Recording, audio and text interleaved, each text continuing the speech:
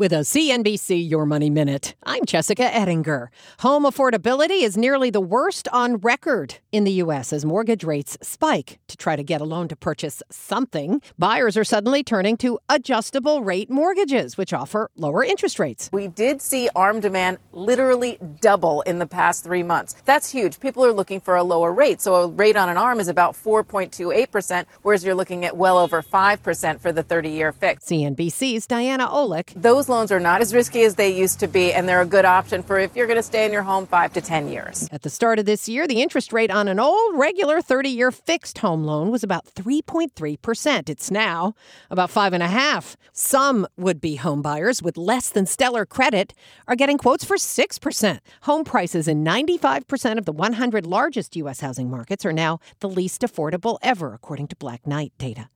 Lots more on this at CNBC.com.